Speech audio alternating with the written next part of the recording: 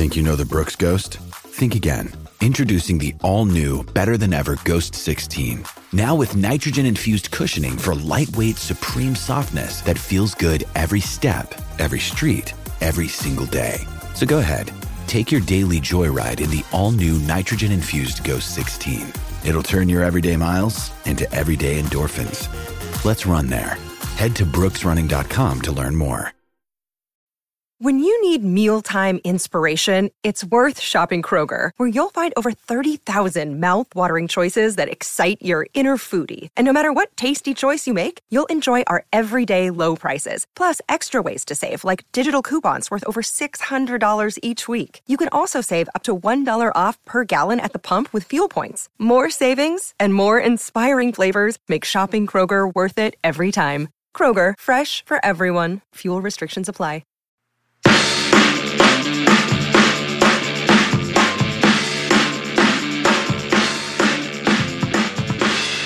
Happy playoffs, everybody. Welcome to the DNVR Nuggets' Serbian Corner.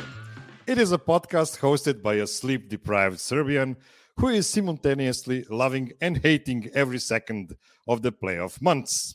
My name is Miroslav Cuk, calling from Pančevo, Serbia, and this will be episode 48 of this slightly revamped show. Our Denver Nuggets are in the Western Conference Finals again.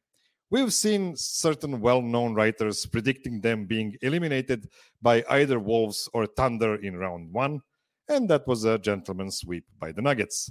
Then came second round, so naturally ESPN, that house of some great basketball minds, but also a house of amazingly large number of clicks-driven hot takes social network engineers employed instead of NBA analysts, asked their writers and analysts to predict the series outcome, and 12 of them picked the Suns. Only 4 of them, namely Jerry Bambry, Bobby Marks, Ramona Shelburne, welcome to the club, Ramona, all is forgiven, and Young Misuk picked the better team.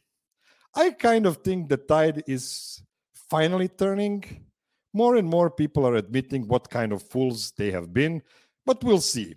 ESPN is taking over the Western Conference Finals games, so expect epic amounts of rectal alpinism towards King James. It's going to be so beautiful to watch if the series happen the way I expect it to. My personal favorite piece of news were Bill Simmons and Ryan Russillo admitting publicly they have voted for Embiid for MVP because they were harassed, and Simmons putting it out there that he might regret that decision for the rest of his life. He wanted for that to sound like a joke, but we all know it wasn't. Another favorite part of mine of this amazing Nuggets playoff run, apart from the fact that it is my team that is kicking ass instead of some other, is the fact that the team from Denver will finally be able to unite American sports writers who are traditionally focused on superstars and their individual greatness, and European writers who will always tell you the team is what matters. The first group gets to talk in length about Jokic's otherworldly playmaking and scoring, about his Robin in Jamal Murray, who finally had consecutive super mature games, and also the most lethal two-man game created by those two. But up until the end of Game 4 against the Suns, nobody could have made an honest statement that the combined star power of Jokic and Murray is greater than one of Booker and Durant. Yet, we know deep in our hearts and our souls, even after 2 losses in Arizona, that the Nuggets are a way better team. Sure, Jokic is a unique superstar similar to LeBron, Larry Bird, or Magic Johnson that makes every effing teammate a better player. Steph is in that group too, but it's just a different kind of playmaking from his side. On the Suns, Booker was amazing. His playmaking, though, is nowhere near Nikola's level. There were possessions on Thursday night when you'd see campaign dribble, dribble, dribble, pass to Booker, dribble, dribble, dribble, pass to Durant, dribble, dribble, dribble, heavily contested two that sometimes go in and sometimes it doesn't. That's not a team. Suns fans will point out that CP3 got injured 3 quarters into game 2. And by the way, they've lost both of those 2 games he was playing in. But we'll forget to mention he was a constant target on defense because he is 78 years old and he's not taller than me. And I'm serious. I am 6 foot tall in those thick pro shoes. Okay, that's enough rant from me. It's time to introduce my panel for today. First, the guy you haven't listened to, I believe, since June 2020, in one of those quarantine episodes of the NBA show, but you read him often on the DNVR.com.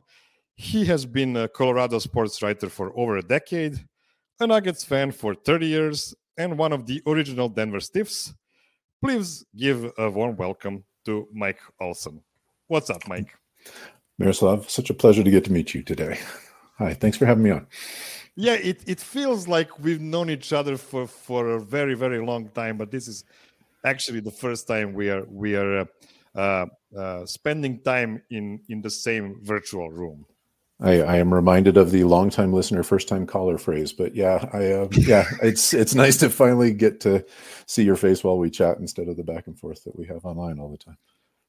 Mike, you are truly great at writing. I'm reading your stuff for like last 8 years or something like that. And that's something I've always wanted to do and hopefully will be able to do more in my autumn years that are coming soon. So well, I'm into those. Maybe that's one. So. Also, you used to be a singer just like I did many years ago. Mm-hmm. And one thing you have in common with my other guest today, you used to play the trombone. Now, I didn't because I was way cooler. I was playing the guitar, but you don't need to comment on that. It's way cooler. Absolutely. Yeah. You're also a big shot in your daily work, but your passion for writing still lasts. You've seen many ups and downs of our beloved Nuggets in these past 30 years. So how great it is to witness the current iteration of the team. It's for those of us who've been doing this for that long, and I know folks who've been doing it a lot longer than me, actually, Miro, it's really heartwarming. It's really encouraging to see the team like this. And I wrote a little bit about this last week. It's a different feeling this year than it has been before. A lot of times, even 3 years ago when we made it to the Western Conference Finals, you make it through 2 series where you've got to go to game 7s just to get out of them, out from under 3-1 burdens. And you feel like you're kind of lucky to have gotten there. I feel like we belong there this year. And I wouldn't be at all surprised to keep surprising people through the remainder of this season. So it's exciting. It's crazy. Jokic was barely 25 back then. Jamal was, 23. Yeah. Michael Porter was nowhere rookie near. Season. Mike's rookie season. So yeah. Oh yeah, that's right. It's going to be different. Yeah, it's gonna be awesome. So let me introduce my other guest, the one I have a special bond with for many years. Fellow trombone player. Dating to his days on the Denver Stiffs. I wanted to call him and see if he has changed his outfit since Thursday night, since he probably wrote until 5 a.m. after spending 24 consecutive hours on Twitter, which I know he did. His name is Brendan. I call him Branko. Well, actually, that's a lie. I wanted to call him that, but that's just stupid. But he has everybody's vote of confidence. So welcome. Well, I guess I already said your entire name. Welcome, dude. Fellas, what's happening? Always happy, first of all, to be on with some fellow musicians. That's the first. Just for the record, when I wrote this joke with a vote of confidence 6 months ago, I wrote vote exactly like you write, town in Browntown, so completely wrong. It felt like a 6-month-old joke, Miro. It's perfect. Good to be on with my 2 most mature friends. It's you guys, Adam and Eric, and you guys clear those 2 for sure. So I'm looking forward to an adult conversation about the Denver Nuggets. Should be fun. Exciting. Yeah. Actually, Mike is just the second guest of mine ever to be older than me. So Eric is the other one. So yeah. Wow. You wouldn't So know it, seniority is real here. I don't know if I feel honored or just creepy now, but yeah. Can I tell you guys? I know you have a whole rundown, Miroslav, but can I tell you guys a story about the trombone? Yes, please. I was too small, if you can believe it. I know it. You got to really stretch your imaginations for this, but I was a little too small to play the full-size trombone in elementary school. But I was good at it. It was my bet. I had like an intuitive. So the teacher said you should stick with it, but you're too small. So he tied a string around my middle finger to the slide, and I would throw it into is it 7th or 8th position, Mike? 7th. 7th, thank you. I would throw it all the way out there and catch it with a string on my finger and pull it back. It looked ridiculous. But I did get my own solo once in the 5th grade concert, my own song. So I think that's when I first became a narcissist. You want to hear a creepy thing? Yes. So my next Creepier question than for that. you was, so Brendan, you used to play the trombone just like Mike did. Did you have any anecdotes from Perfect. that time? And Yep. that was the anecdote. There you By go. the way, There it is. you are able to hear this story and many other cool stories if you go back to February 2019 on the Denver Stiffs podcast channel, when these two gentlemen spoke in depth about both of their careers, writing and otherwise. It was a really cool interview. I like to come back to now and then because I'm a mad stalker. Okay, let's jumpstart this show. Cool. So for the start, let's check on the recent history. I was asked in official capacity on the Four Corners podcast, shout out Ray and Peter, to predict how the Suns series would unfold. And I was feeling myself that night. I was slamming Suns' depth, their comical defensive potential, their my turn, your turn offense. And yet, when it was time to make an official prediction, I kind of caved, said it would be a tough series, but that there's no way the Suns would get to the game 7. So I ended up actually on a Nuggets in 6, which actually happened, but it was in a way easier fashion than what I predicted when I was faced with the tribunal of digital eternity. So how did your journey look like, right before and through the Suns series? Let's start with Mike. What was your feeling before the series and afterwards? I found myself in the fortunate position of never having to put that down in writing or online anywhere. But a couple of buddies I was chatting with about it at length. A couple of times I said I thought the Nuggets would win it in 5. So they had a lot to say when the Suns won both of those home games. But yeah, it was. I thought we could take them. They actually. I think we had a couple of tough games there. We should have taken one of those 2 games anyway. They were both pretty close. B-Dog? Yeah, I thought I went with Nuggets in 7 on the official DNVR prediction. Coward. Well, I felt that way immediately. I wanted to say Nuggets in 5. And then after 2 games, I was so mad at myself for chickening out. I was like, oh, this looks like a 5er for sure. Especially when the Chris Paul news came out, which ultimately helped Phoenix, but we didn't know it at the time. Yeah. I think so. Yeah.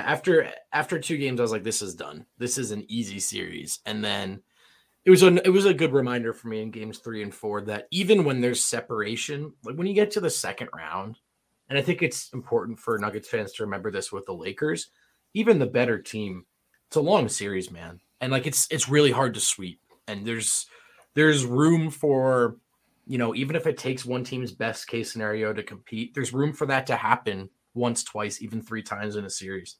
So it was a good reminder that like we often swing between 4 and 7, but look, there's a lot of middle ground. Yeah, in Europe, we have a saying that it's really, really hard to beat the same opponent twice in a row. Yeah. And if you have to do it 4 times in short time span, it's never easy, but we'll see.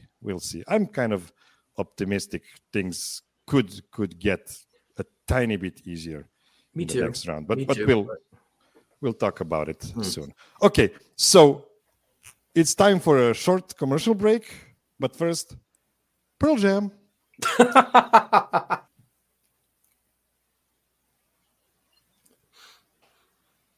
We're driven by the search for better. But when it comes to hiring, the best way to search for a candidate isn't to search at all. Don't search, match with Indeed. Indeed is your matching and hiring platform with over 350 million global monthly visitors, according to Indeed data, and a matching engine that helps you find quality candidates fast. Leveraging over 140 million qualifications and preferences every day, Indeed's matching engine is constantly learning from your preferences. Join more than 3.5 million businesses worldwide that use Indeed to hire great talent fast. And listeners of this show will get a $75 sponsored job credit to get your jobs more visibility at Indeed.com/Blue Wire. Just go to Indeed.com/Blue Wire right now and support our show by saying you heard about Indeed on this podcast. Indeed.com/Blue Wire. Terms and conditions apply. Need to hire? You need Indeed. Another day is here, and you're ready for it. What to wear? Check. Breakfast, lunch, and dinner? Check. Planning for what's next and how to save for it? That's where Bank of America can help. For your financial to-dos, Bank of America has experts ready to help get you closer to your goals. Get started at one of our local financial centers or 24/7 in our mobile banking app. Find a location near you at bankofamerica.com/talktous. What would you like the power to do? Mobile banking requires downloading the app and is only available for select devices. Message and data rates may apply. Bank of America NA, member FDIC. All right, we are back. I want to use this segment to talk about the amazing team the Nuggets are. Sure, it's always easier to analyze the games player by player, and we'll do some of that later. But first, I want to talk about these 8 great dudes we have that have played almost all of the non-garbage minutes. I think I recall DeAndre Jordan playing several real minutes in Game 1 against the Wolves. But other than that, it was Jamal, Bruce, KCP, Christian Brown, MPJ, Jeff, Aaron, and Nikola. The 8 guys Michael Malone trusts they will stay on a string defensively, but also can play different styles on offense. Not all playoff games looked like the last one, when those closing 3 minutes of the first quarter were enough for the Suns to completely quit and give us 24 minutes of real garbage time. What is Denver's biggest strength as a unit? I mean, is it that everybody knows their role, their trust in each other, lack of selfishness, coaching, continuity, culture? Pick something, Brendan. It's a great question. I would say it's the selfishness area, the sacrifice, which tends to go hand in hand with knowing your role, but it's the Lakers are in a different place with this than the Suns, but you can't really win a title at the deadline. And part of it is because you have to sort of learn the various ways, the myriad ways you both win and lose together, why that is, who should be where in crunch time. And for as many new pieces as this team in terms of the 1 through 8 is incorporating, the core of it, of who they are, what they want to do, and who the top guys are, it hasn't changed. And their understanding of it is there. And then you look at guys like AG, KCP, and of course, even MPJ, in my opinion, who exemplify this understanding of sacrifice. And he'll say occasionally that he should get more involved, but the reality is on the court, he's found a way to only take up so much space and to demonstrate, I think, a little self-awareness in terms of his role. So for me, Mike, it's that sacrifice selfishness area where, Miroslav joked about campaign. Like, you would never see a player like, especially after the Bones trade, I love him. You would never see a player come in and just hijack possessions from Jokic, Murray, etc. I think that's right. I think beyond that, for me, it goes back to one of the things you mentioned, Miroslav, and just their time together, both as the core over the years. I mean, this core has enough time together that, you watch Jamal and Joker together, and they're symbiotic, basically, right, and how they revolve around each other on the floor. But I thought that one of the things that took Mike Malone from a really good coach to a great coach this season was his willingness to flex on some things, like playing rookies on the floor, like eating some possible losses during the course of the year to get these guys on the string that they're on now. And so, to Brendan's earlier point, there's an experience both in terms of the long term, and in terms of how much time these guys had together this year collectively in comparison to both what we just saw from the Suns and I truly believe what we're about to see from the Lakers. I think they're a better defensive squad because they've got better defensive players, but are they all synchronized the way that we are? That'll be a key to the whole thing. You know what's interesting to me? We have, the big three in Nikola, Jamal, and Michael Porter. But then we have the other big three on the team. And these are the guys I like to call the grown-ups. And it's Bruce Brown, KCP, and Aaron Gordon. Mm-hmm. Because those three guys, I trust them with my life. Those guys, I mean, they can have a bad game. They can have a bad decision. They can, lose you a game. But it's never because they're not trying. Those three guys are so focused. They know what's their job. Right. They know, KCP and Aaron are here for the long haul, for the long run. We'll see about Bruce Brown. We can't be too optimistic about his staying in Denver after these playoffs, these amazing playoffs from him. But when you add those six guys together, and then you have Christian Brown, who is, and that's a really important thing. He's been playing on a college level for a while. Right. He wasn't a one and done guy. And that's really, really important because, the only real knock on American young players coming to the NBA is the fact that they've spent only 1 year playing for a professional coach. Because before that, it's just high school teachers and stuff like that.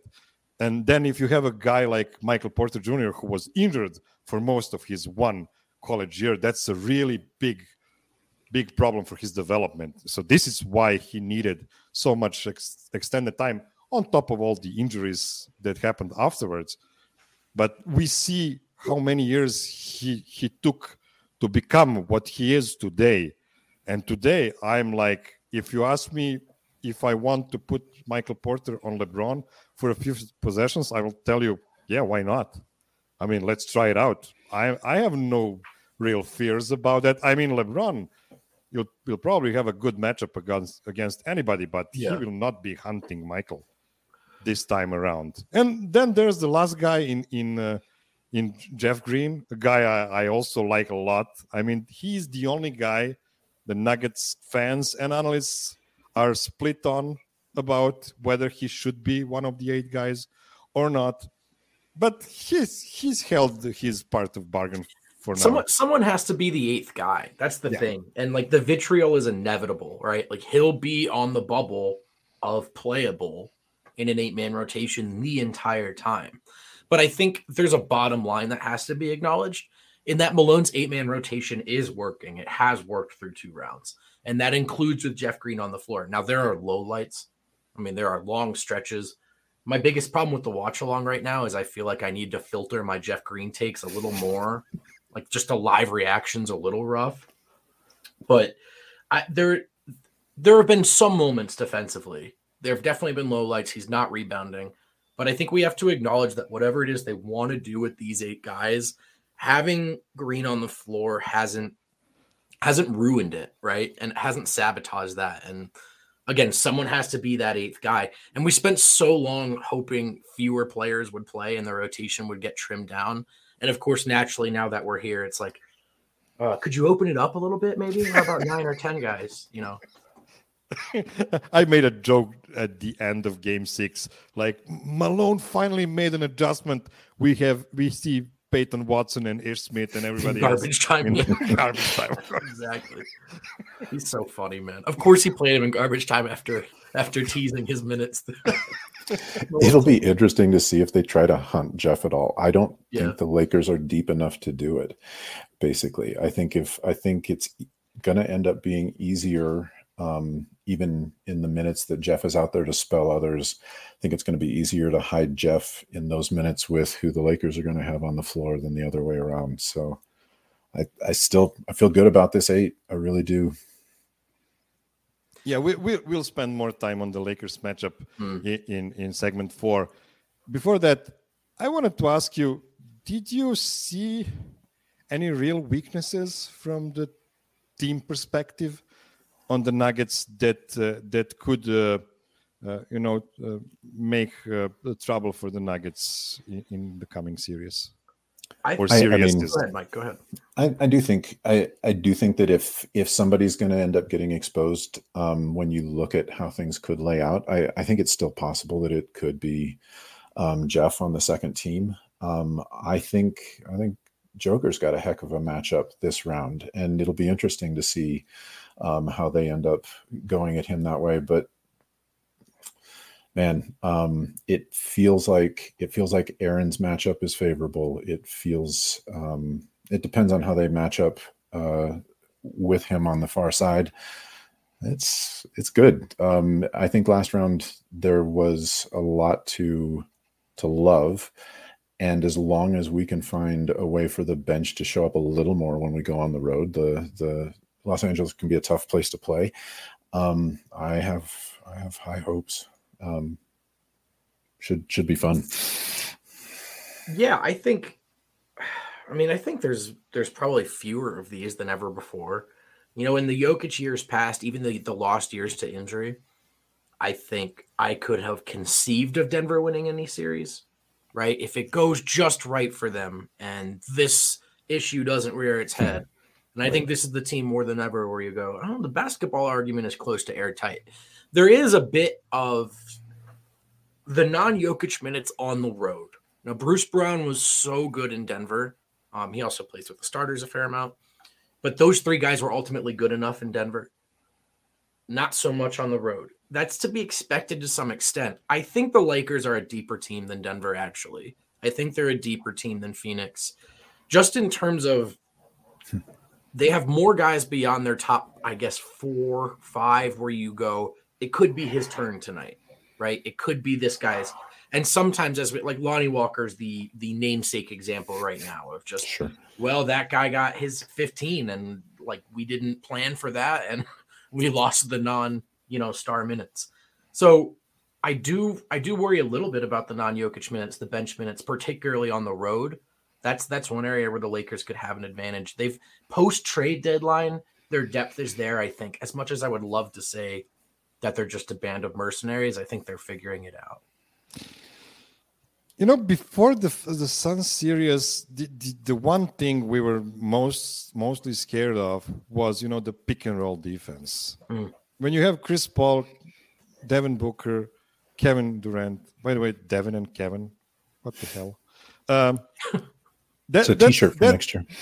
That sounded scary, right? I mean, 2 years ago, CP3 was, just an enigma that the bad team Denver had back then couldn't solve at all.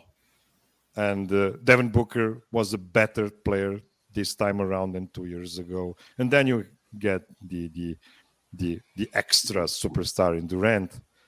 But what we've seen this time around is, we know that Jokic has problems when he's left on an island, but as Tim Connolly once said years ago, why the hell would we leave him on an island? Right, there are ways to make that pressure point go away and just help him in one thing he cannot do in defense well. And I mean, kudos to Aaron Gordon for his defense on KD this series. I mean, KD was looking like Jason Tatum in this series. I mean, seriously. I mean, look at those percentages. That's not really good. And I mean, it looked better than Tatum, but it wasn't more effective. And just really quick while we're on the point, I'm glad you mentioned Aaron Gordon because I think we need to make sure he gets credit for it. Like KD definitely missed some shots he's hit in the past. Fatigue crept in, the heavy minute, heavy field goal. There's no doubt. But I think every attempt, every make or miss, Gordon did his best to making it a taxing effort, right? I am there with you physically. I am there to contest every jumper. Like none of it will be easy. for me, a big part of it throughout that series was don't bail either of these guys out, considering their workloads. And I just think you have to give Gordon a tremendous amount of credit for that relentlessness. And then just the game plan discipline. You know, it's so hard to guard that guy without fouling. I thought he got a tough whistle, but it's not just that Durant looked tired and old to me. I thought AG looked tremendous defensively. Mike, couldn't agree more. What about KCP on Devin Booker? I mean, Devin Booker made like 500 points in games 3 and 4, but then he was put back on the ground. Was it something amazingly from KCP and the other guys switching on Booker, or was it just, regress to the mean and just, I mean, you cannot shoot 90% from the field forever. I mean, at one point you will have to start missing shots. I'm sure it's some of the latter, Miroslav, but I think a lot of it had to do with, Game 5 is when the full court pressure picks up, right, on Booker, especially from KCP, but across the board. And you saw him, was it the very first run of that series where Booker slugged him in the mouth and bloodied him up? You could tell it was going to be a battle through the game. And now the Nuggets have those types of guys to put on a guy like that through an entire game, right? You pull out KCP and you can put in Bruce or Christian right away and apply the same pressure. And man, full court like that for 48 minutes. And I'd have left without talking to the media as well. So twice. Twice. Okay, it's time to take our second break. Don't go anywhere.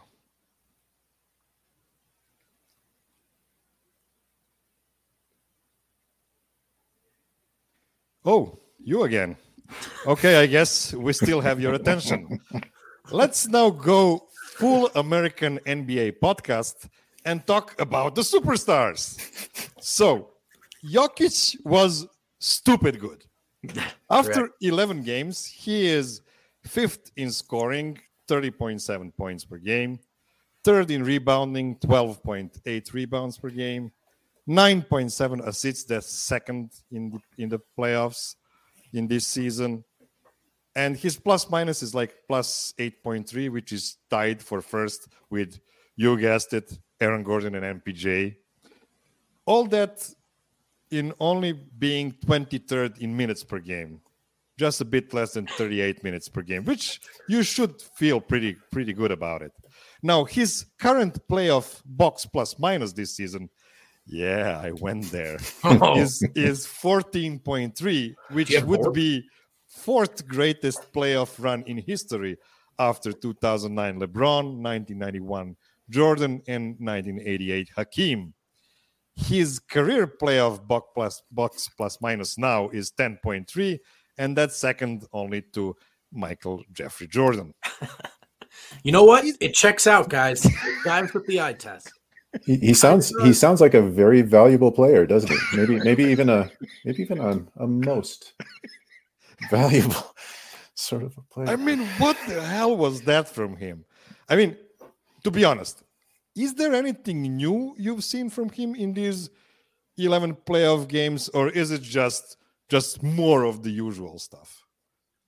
For me, the biggest difference, Mike, is I would say it's more of the usual stuff, but more specifically this dynamic of he has now seen everything. And he went through those MVP seasons without his firepower and his running mates. And there's the narrative of player X slowed him down. Anyone who watching closely knows it's a double team, sometimes a triple team. Like without those guys in the playoffs.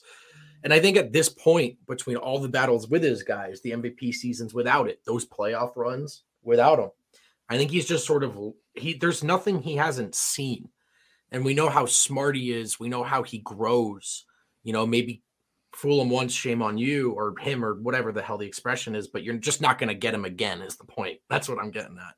And so I just think it's that, like at this point, you're not going to catch Jokic by surprise.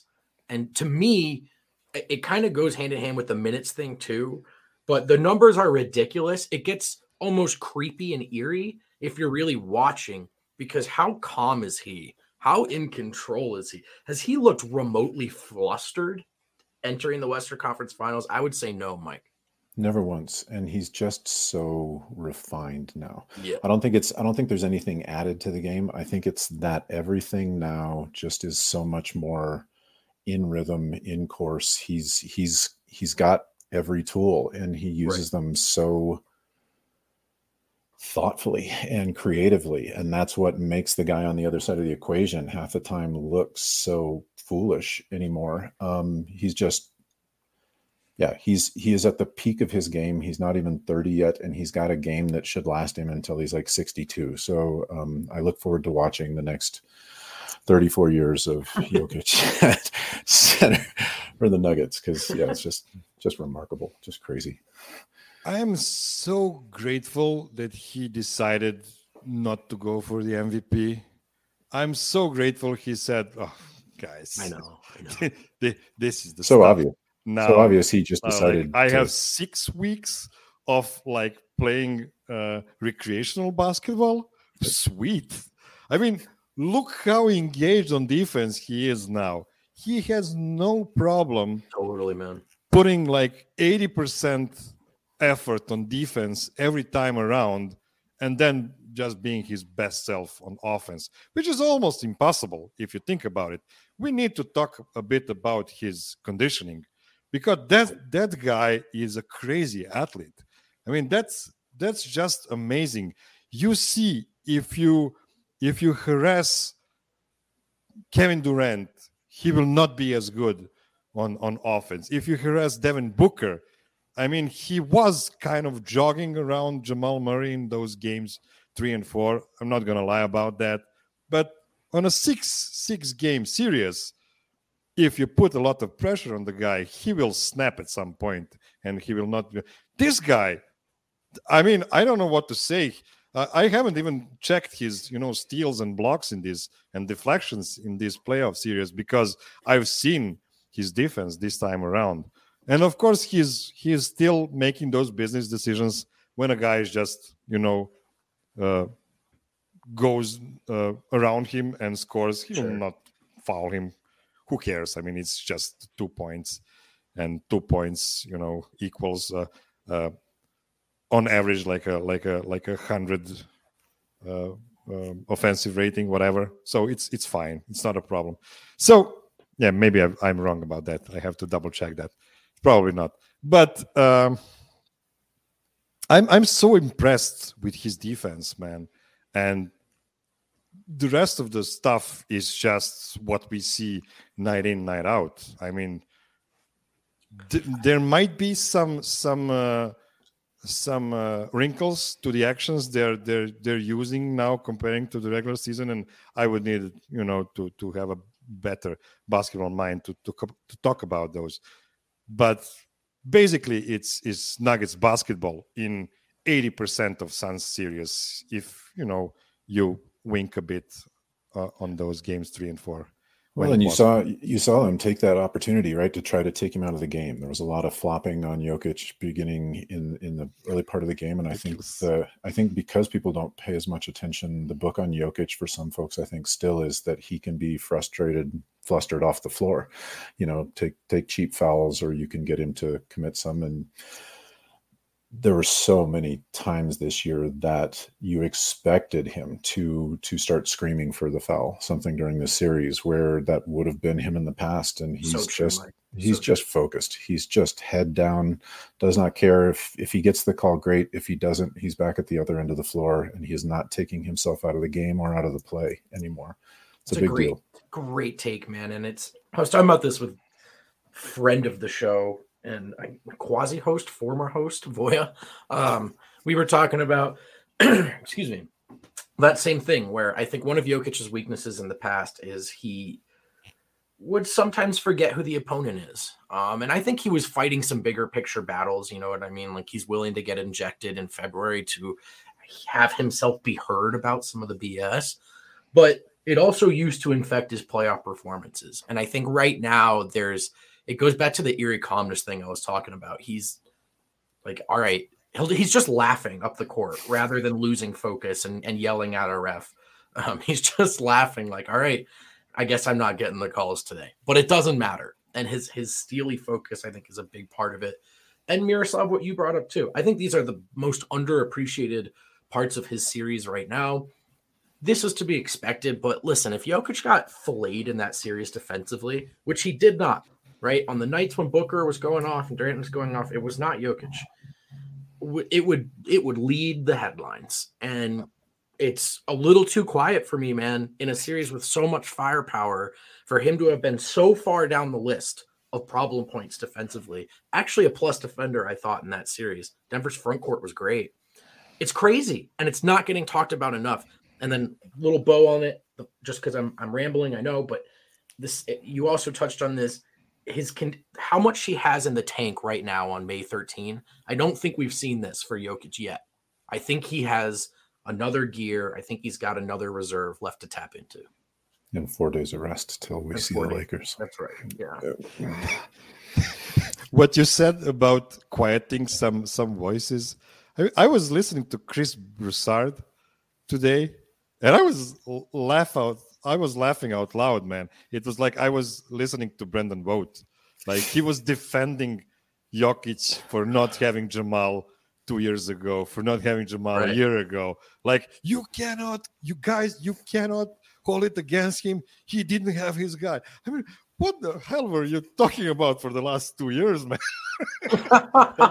Total revisionist history. I loved it. I really loved it. Okay, so Jamal, let's be honest. He was up and down. Yeah. You know what? Nuggets were able to afford that so far because they are a great team. We've seen him getting hot, then getting cold, and then getting smart. Some of his passes to Jokic are just awesome. Sometimes, although not often enough, in my humble opinion, he surprises us and makes a great pass to Porter or KCP. I definitely think his shot is more pure after he gets his teammates involved first. And when they start running and send an inside-out pass to him, he is burning the net every time. It's when he is in rhythm, I mean, he's just a dead-eye shooter. So what was the best thing you saw from Jamal? And is there another thing we haven't seen yet, but we need to see it, for the rest of playoffs? After you, Mike. I think I think that Jamal, I actually think this might be the series where Jamal does pull MPJ in to the series. And I go back to the end of the season when, Joker was making himself a bit more of a non-factor in things. And those last 10 games, Jamal was feeding Mike like crazy, just throwing him pass after pass. I see a lot more of this in this series because I think that the Lakers are a better team to focus in on the two-man game.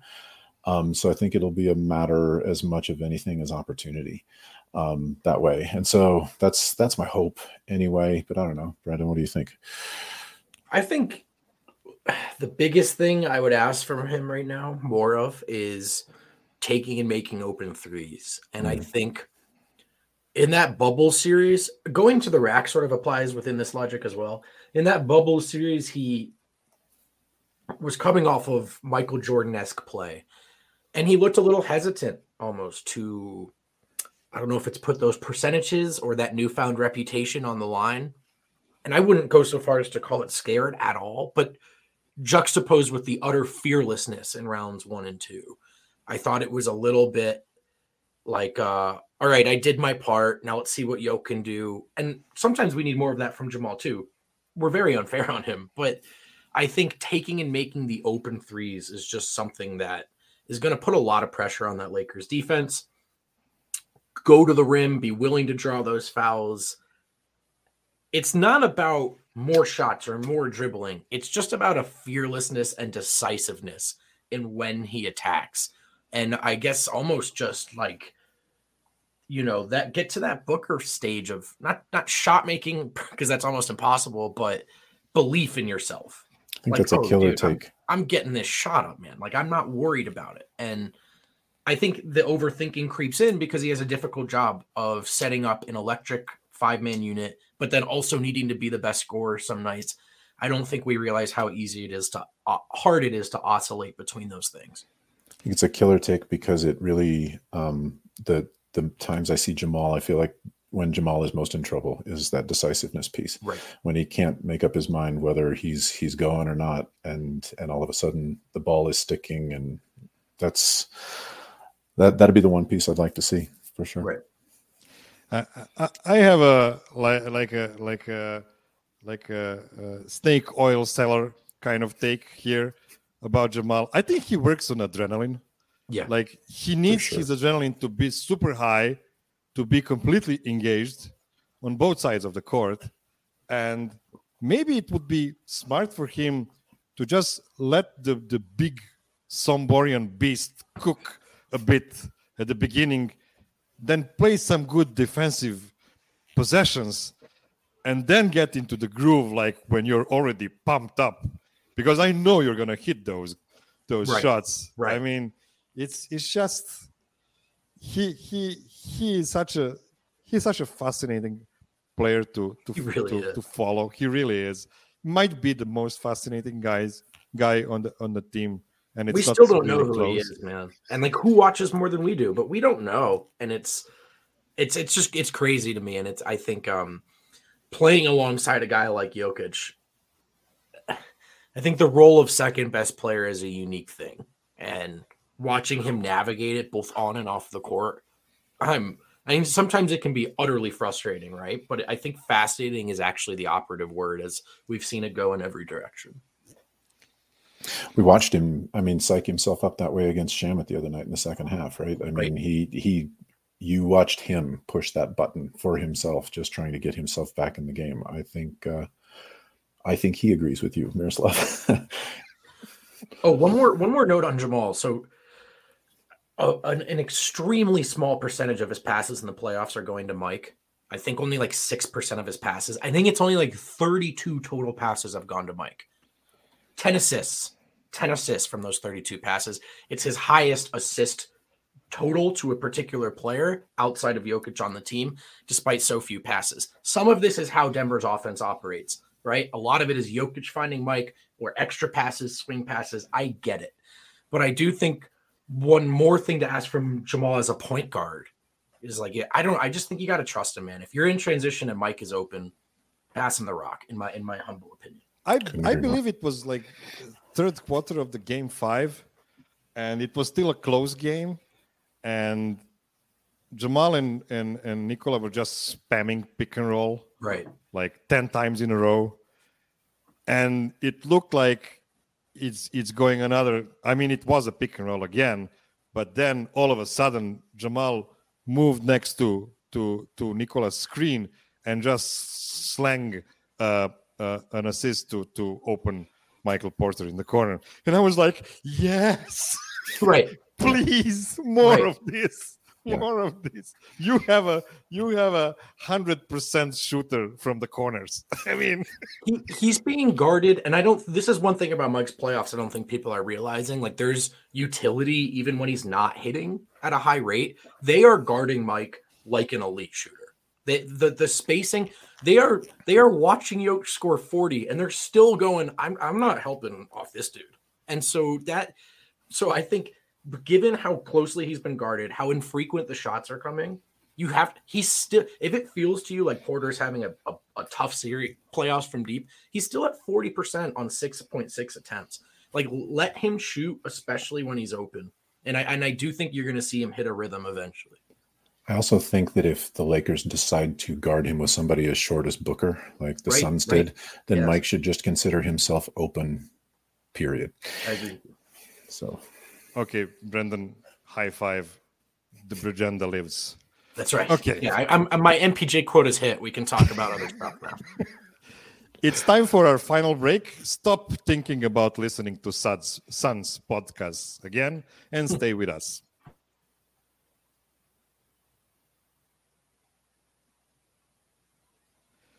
All right, final segment here. I always wanted to say that. Screw you, Maris. You don't own that phrase. So, let's look a bit into the near future. Okay. The Lakers await. And I'm just going to say it. Torch them fools. Are you telling me I should be afraid of a fake team miraculously constructed on the trade deadline that has beaten two very flawed and or injured teams? I mean, I wouldn't even be afraid of an agent champion that doubled down on Jordan Poole by offering him a near max contract, and then now they watch him be a target in the playoffs, not to mention he is also one snarky comment away from another punch in the face by Draymond. But enough about the Warriors. Their season is over. Let's think about the Lakers, and let's spitball about them before we give out our final and official prediction for the series. It was maybe 6 weeks ago, Voya was here with me, and I wanted to speak about several playoff matchups back when we had no idea who would be the first round opponent for the Nuggets. But we were a bit verbose on the previous segments, so we had to pick only one of them. And of course, it was the Lakers because that's the most fun thing to talk about. And what I said back then, and I'll stick to it, is, okay, they have Anthony Davis. Cool. So Anthony Davis and what army is going to slow down Nikola? Have we ever seen AD guarding Nikola for the whole series alone, one-on-one? Or have we seen him guarding him next to, those other 7-foot dudes? Right. So you can put Vando on Nikola and AD as a help defender, but that's going to damage their already bad half-court offense. And if you go the other way, who's going to slow down Jamal? Schroeder? Reeves? D'Angelo? Lonnie? I trust the Nuggets defense if they are responsible on offense and they limit, the live ball turnovers. Yeah. And get back on defense, the way they should. Again, Lakers half-court offense is not very good. Right. And Adam said it best on Twitter on Friday night. The Nuggets are today way better than in 2020, and the Lakers are way worse than what they were in the bubble. I mean, the clutch shooter, Anthony Davis, is shooting 27% on 1 3-point attempt per game in these playoffs, for crying out loud. So who do you think is going to have a more difficult job between Nikola, Jamal, Michael Porter in this series? I think it's got to be Jokic. I would love to I would love to just rip into Anthony Davis, like exclusively, say nothing nice about him. But I can't right now. I think he's playing at a really high level, defensively and on the glass. I think this rebounding battle is going to be earth shifting, like continent shifting. I don't know. That's going to be crazy. He was really good on Kevon Looney. He was unbelievable. He's locked in right now on the glass. He's locked in right now on the glass. I'm joking. Sorry. I know you are because it's Jokic. But look, Looney is a rebounding machine, dude. Like, I don't think that's a small thing. Obviously, size advantage, all that stuff. So, but also Jokic we talked about where his motor is at. I think this is going to be the one that requires exhausting himself the most, because I think part of it is going to be exhausting Anthony Davis. Get Jokic going off movement, a lot of high pick and rolls. Just make Anthony Davis move.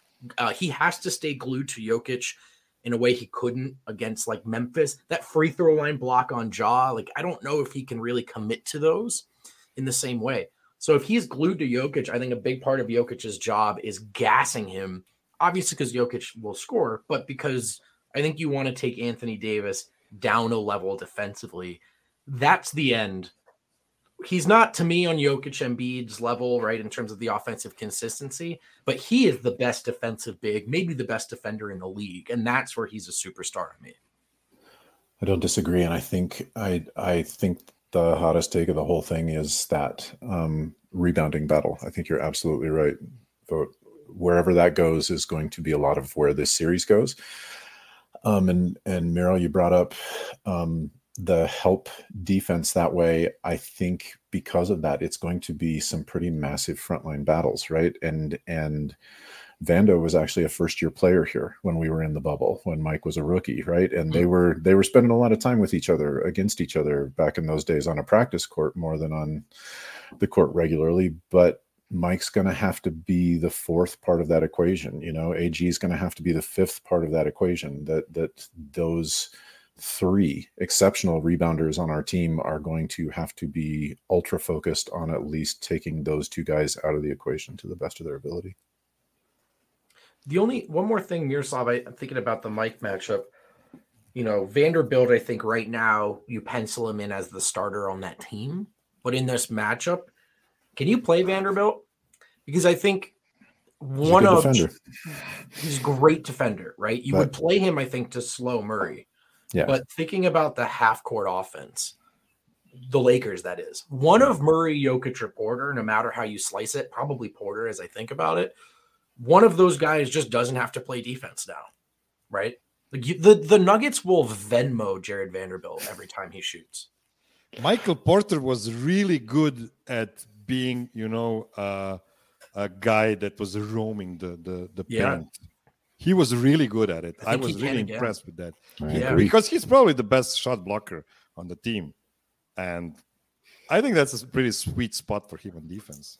So if he can help off of Vando on that, I mean, helping off of Vando is like an understatement, right? Like we on the Nuggets, amazing high-powered five-man half-court offense. We still have our own concerns about Gordon being ignored, right? Now you think about Jared Vanderbilt, who's not the shooter, the passer, the finisher at the rim, any of it. So Mike should be getting 3-second violations. You know what I mean? If he's guarding Vando, that's the guy. That's the guy you let shoot every time. So I wonder, conversely though, if the Lakers go with 3 guards, you were talking about the advantage Mike now has from a size perspective, how much easier that makes life for Jamal.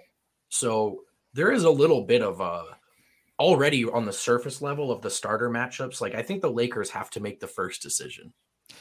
I think the Nuggets will play Wendo off the court, and I really hope that at some point LeBron is going to be the one guarding Jokic.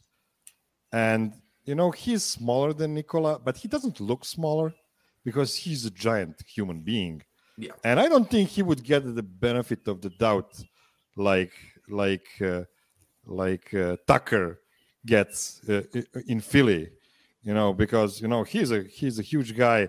And even though it's the Lakers, it's the refs and it's everything, I kind of think, LeBron would not get away with being super physical with Nikola, because when LeBron is super physical, it shows. You can see it. He's a massive dude. So, yes. And we do remember, you remember that play Nikola had, on LeBron like 6-7 years ago when he was playing one-on-one and he just scored on him. And when they asked him why he did it, he said, I had a mismatch. And everybody laughed.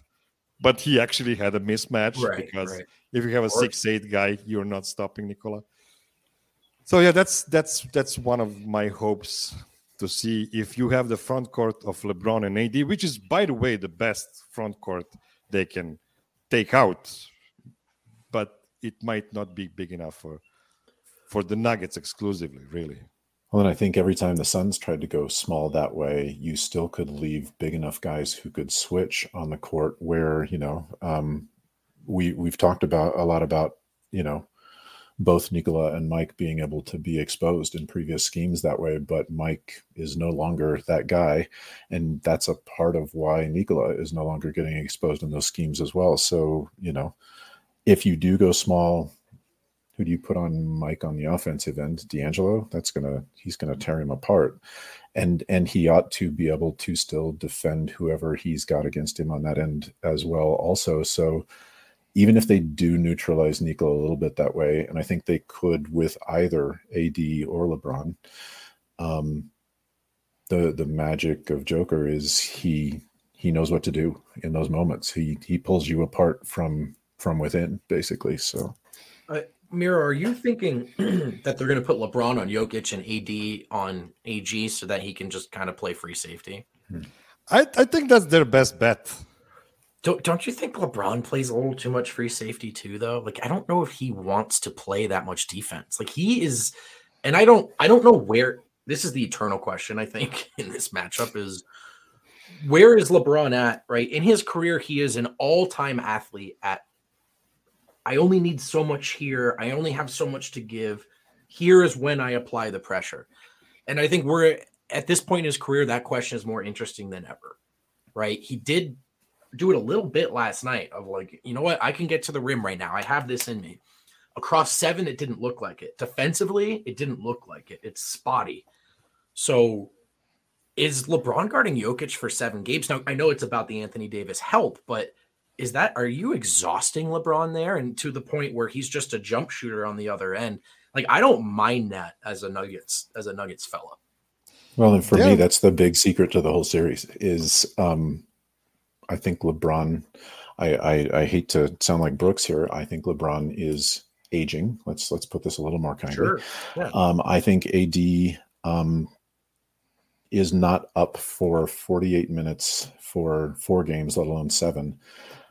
I think we're young. I think we're strong. And I think especially because we've got 4 games at altitude, we just run them off the floor over and over and over again. And by game 5, let's see if they've still got any gas in the tank, you know? AD is such a hollow guy. I mean, he's big. He is a pterodactyl, but I think he weighs like 190 pounds because he's super light. He falls down so easily. I mean, Facu Campazzo put him down, you know, on look, I know he won the title, but we were watching him fade away on Monte Morris, right? Like, bro, what's happening? He's a bigger KD. I mean, he's just that kind of pushable. Yeah, and it's if they put him, you know, straight one-on-one on Nikola, that would probably be their best shot against the Nuggets because he really is a really, really good defender. He's spectacular, yeah. But for how long is he gonna stay healthy? That's a lot. That's against 280 behemoth. The rebounding battle with Looney is not the same thing as defending Jokic. Of course, we know this, and then also I think Jokic's 3-point shot is enough. It's there enough right now. He spent just enough time. This genius. He spent just enough time at the end of the season figuring it out. And again, I don't think you want him shooting 9 threes, but whoever's guarding him, and it's probably AD in my opinion, has to take that earnestly, has to play him honestly. And you want him out of the paint. And that's where guys like Jamal and AG have to be merciless, right? And don't let anyone off the hook. But this is not the same thing as sort of, he's been a monster, so I don't want to diminish it, but just camping out in the paint and sort of choosing when you ruin everyone's day. I think his job is much different in this series. Yeah, Nikola made 7 threes on Rudy Gobert 3 years ago in playoffs. So, you know, yeah, if you try to leave him completely open, you can't do that right now. He's hitting, you cannot do that. Is he at like 40+% in the playoffs? 47, I think. Yeah, I was going to say 48, something like that. Yeah, yeah, he was a better bit not better. sag off. Yeah. Okay, it is time for our predictions. And you have to be really careful what you're going to say now. I'm going to open the chat. Also, I'm going to show what the chat is thinking, what will be the result of this series. So be careful what you're going to say because you know this guy is going to remember it forever. So who wants to start? You want me to start? I will start because I know I will start because I did not have to say one for the last round. So okay, good. That seems only fair. You know, I think we're the better team. I think we're the stronger team. I see a series falling together a lot like the one we just played. I think LeBron's a monster, and I think AD will show up at least once. And I see Nuggets in 6. I'm going Nuggets in 6. I think the Lakers at this stage, they just have this series in front of them. Can LeBron and AD be good enough, great enough for a couple of games? Absolutely. Absolutely. You got to leave a little room in there, I think, for the whistle. If you're that type of fearful fan, I think, look, it's just a reality of this matchup. But I think there's a small chance that side of the bracket was actually horrible. That the Grizzlies were at the end of their rope. There were some big injuries. The Kings, who I was impressed by their fight, and I don't want to do this as a small market guy, they were the worst defense in the playoffs, right? They were a historically bad defense for a high seed in the playoffs, including some of the Denver years of Denver teams of past. Is it that surprising that they lost in 7? No. Were the Warriors actually good? I'm not sure. I'm not sure they were, man. I'm not sure we ever saw enough to say for sure that Warriors team was good.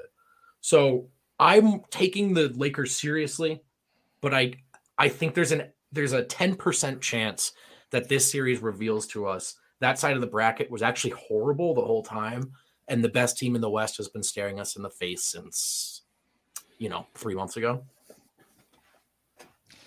Okay, I'm going to stand next to my guy, Patrick Rasmussen, and I'm going to say the same what he said. Nuggets in 5, love it. Only loss in game 3. And I'm going to add one more thing on that. I'm going to be pissed after that game 3. Because I think they're going to have them in game 3 as well. It's just going to be, maybe four fouls on Jokic in first half or something like that. Sure. I mean, you need to be reasonable enough to say that they'll probably put him in the foul trouble at least once in this series, if not twice. So yeah, if things go well enough, I mean, this whole season has been strange because I talked to a lot of guys that are off the grid. They're not online talking with us every day. Normal people, yeah, people with lives. Right. Yeah, and what all of them say to me is, I don't think the NBA was this bad for a long time. This is their take. Everybody is bad, so this is why the Nuggets are good. No, man. The NBA is really, really freaking good. But the Nuggets are just the best basketball team right now. I think that's why it looks like that. You see the flaws of other teams because you don't see it in your team. And that's basically it. Great take. Sometimes I'm like, man, the league is in a better place than ever, right? So much young talent everywhere, actually. And we complain about parity. I think especially because people don't know if they trust Denver. This is the least I've ever seen the consensus public opinion on who's going to win the title. People do not know, right? That's awesome. On the other hand, I watch the Nuggets and then I watch every other team, and I think Jokic is the only good player in the league.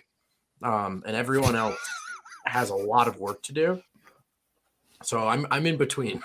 I go back and forth. Okay, Brendan, we have one super chat. Can you please read it for me? Because it's sure. Zach Rhodes, hello from Colorado. Love the show. Yes, and that were the super chats. Okay. Well read. Thank you, guys. This was very fun, very insightful. Mike, do you have something cooking for us this WKND, aka weekend? For the DNVR? I keep thinking that I'm going to write about something besides the Nuggets, but man, that's just not on the table for at least the foreseeable future. Anybody who's been doing this for a while knows that the last 3 Western Conference Finals that the Nuggets have attended, they have won a total of 4 games against the Los Angeles Lakers. So time to do a little payback. Let's go. I hope that's what I'm going to be writing about. But Destiny calls, fellas. Destiny calls. Let's see. B-Dog, thanks for pissing off Michelle by wasting your free time with me. It's Saturday. She did not love it. She did not love it. But I'm happy. Come on. Another show with the fellas. What a treat. As for you, my dear listener, thank you for staying with us until the very end. Not the bitter end, just the end. You are an awesome human being and have great taste for Serbian-hosted Nuggets podcasts in English. So, see you next time and idemo Nuggetsi.